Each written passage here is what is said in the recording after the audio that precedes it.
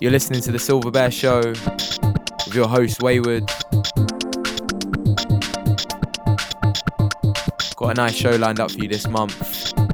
Joining us is Toma Kami. He'll be providing the guest mix and a little interview later. But we're starting you off with this one. This is Sim, track entitled Hitachi.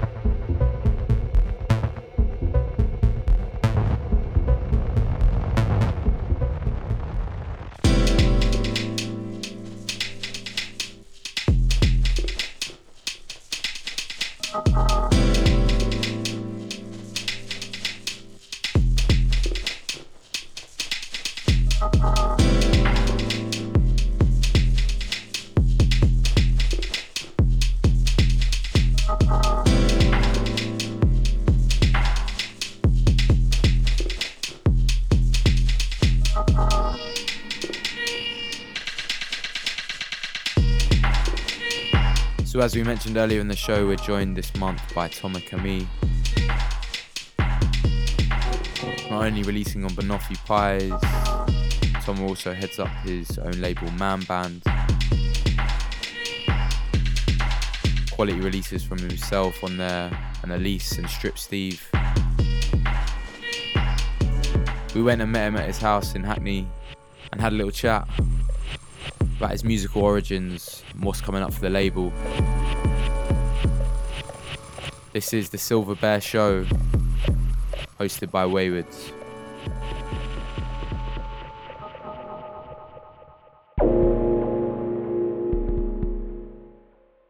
If you'd like to start by just telling us a little bit about how you got into electronic music, how the journey started basically.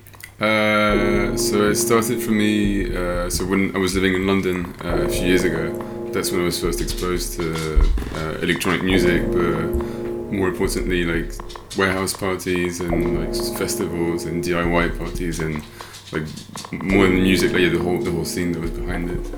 And yeah, I got really into it. I was just partying a lot for years, but like until quite recently I never considered making my own or taking DJ a bit more seriously, but I don't know, it was just a really natural progression like after having moved to Berlin and just being exposed to that even more, and to like all these record stores and just like meeting more and more people who were actually making a living out of it. I was starting to think that maybe I could get more involved. Yeah, it was just a really organic process. So you started kind of producing music.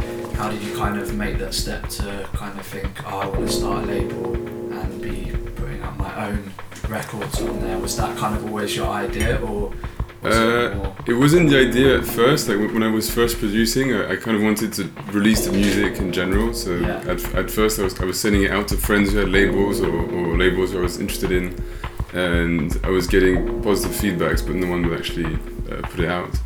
And so the original reason was just that I wanted to release some of my music. Yeah. But because it takes so much time to do everything with a label, like it allowed me to think more about it, and then I started to realize that actually I'd like to release other people's music, and that there was I did have a directive line in my head and like a specific atmosphere that I would like to explore through my music and other people's music.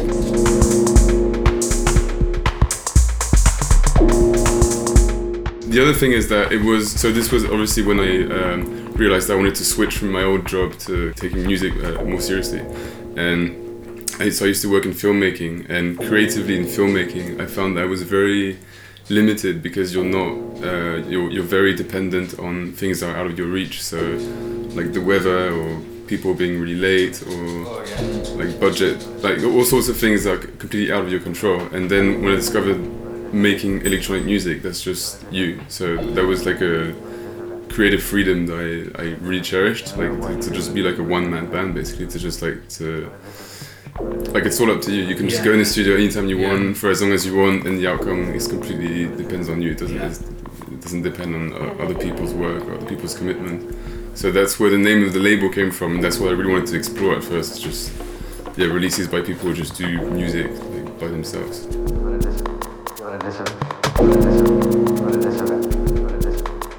In music in general, that's what happens. Like if you're in the band and you have to rehearse, like you're gonna have people being late, or people who are in the fight, or the drummers with his girlfriend. You know, it's always harder to actually get just a session going. Whereas if you're doing electronic music, you just go sit in there and it's all up to you. You just turn on the machine and that's it. And coming from filmmaking where you had to always wait and just like think not creatively but technically about everything that was going wrong, like that was like, it was such a relief. It was great, like to just be able to just do it whenever, wherever, you know, in the studio or even just in the plane or whatever, because I use some hardware but I also do like computer only sometimes, like a mixture of both.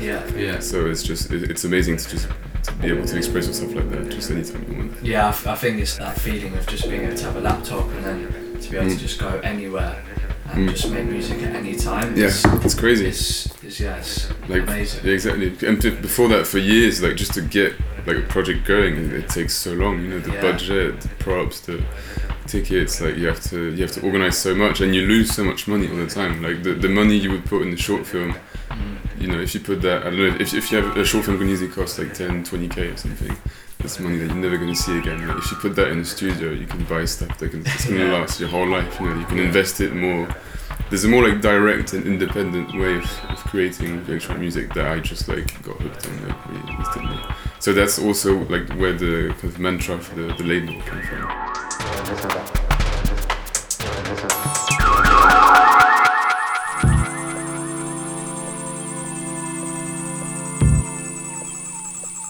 Obviously that's like a massive positive to making music and working on your own. Do you find any downsides to being kind of the only person in the studio? Do you ever like yearn for a second pair of ears to kind of? Not really. I mean, I do sometimes, but I do have loads of pairs of ears that I can, you know, I've got lots of friends who do the same thing and who are into electronic music, who do, you know, who can be involved in different genres or very specific subgenres. So there's lots of people with interesting point of view who I can ask their opinion for, and obviously like really close friends will be like brutally honest about it. So it can get a bit alienating sometimes to just spend like, you know, entire days in the studio and like being a bit it's hard to then be like a bit objective on what you're doing. But yeah, if you're surrounded by people doing the same thing, then you can have like a fresh opinion. And even without that, like a good thing is to just turn off for a few days. Like sometimes when I've done a lot of music, I just put it aside for a week or two, and then I re-listen to it, and then I feel like I'm listening to someone else's music almost, so I can really make a more honest criticism.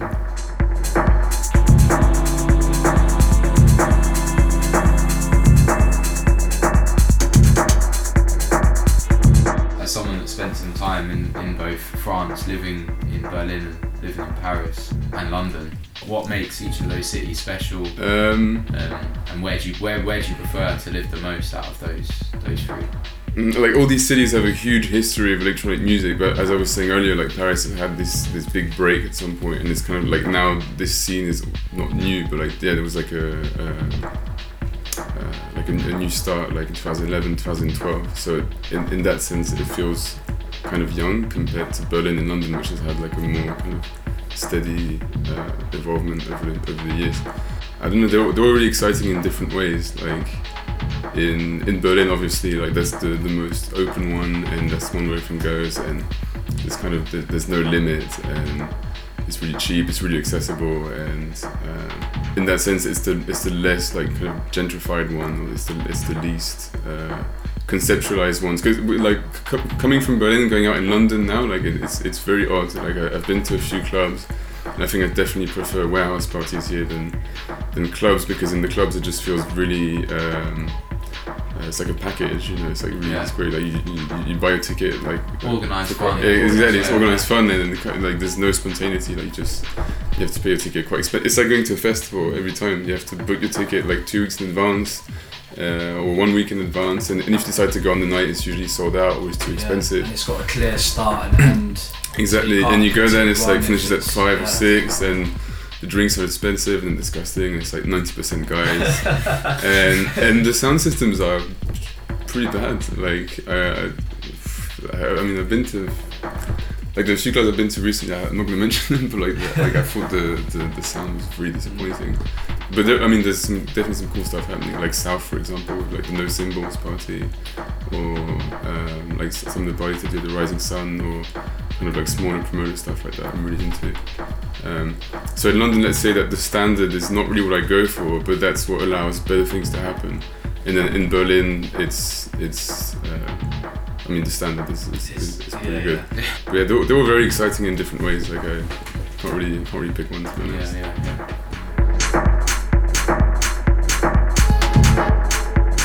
In terms of your shows that you've played over the last year, you've played in places like Concrete and Rex Club in Paris, and Whitesquare in Berlin. Was there just like a standout show from last year, standout DJ set that you played? The one that comes to mind now is the after party that I played in Cracker during Unsound Festival. That was crazy. That was like one of the best after parties I've been to in years, I think. It's a party we put on with some friends, and we all played together there, and it was after the second night of the festival. And because they didn't have any official after parties that night, like basically everyone came, and it was in this this like really nice like kind of high ceiling place which looked very similar to Panorama Bar actually. And we just covered the windows with different colours, so it really looked like you were in some sort of weird like psychedelic aquarium.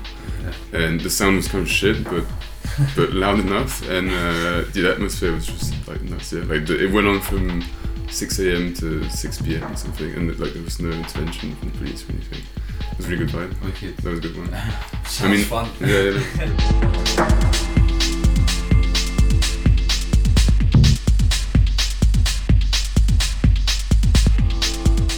So, just in terms of your own releases, what have you got coming up over the next year? Well, so there's a track that came out on Banoffee Pies last week, and a new record that came out this week.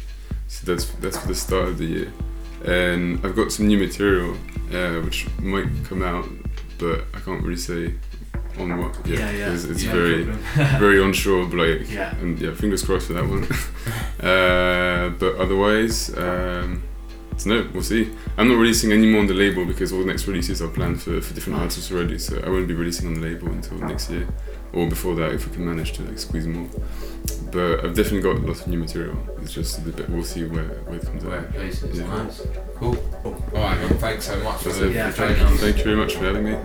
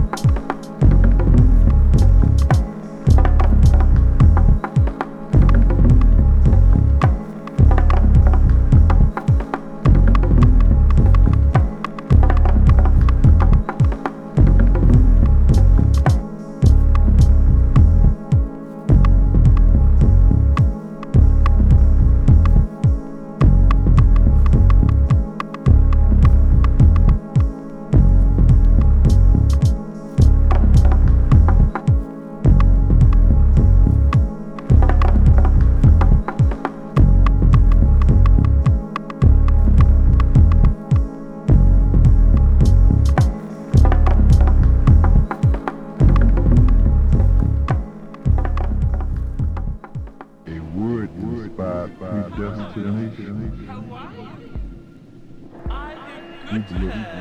We look beyond tomorrow. Come on, Dusty. Come on. Come on, Dusty.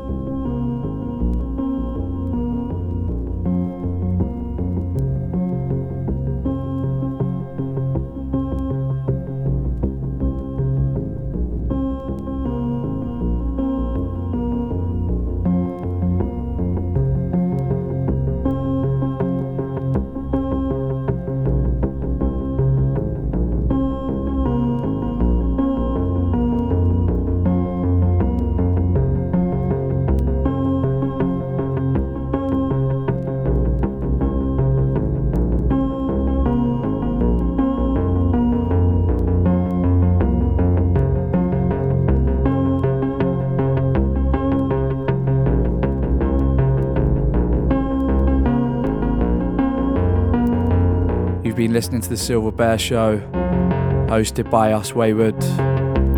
Want to send out a special thanks to Toma Kami for the lovely mix and the interview.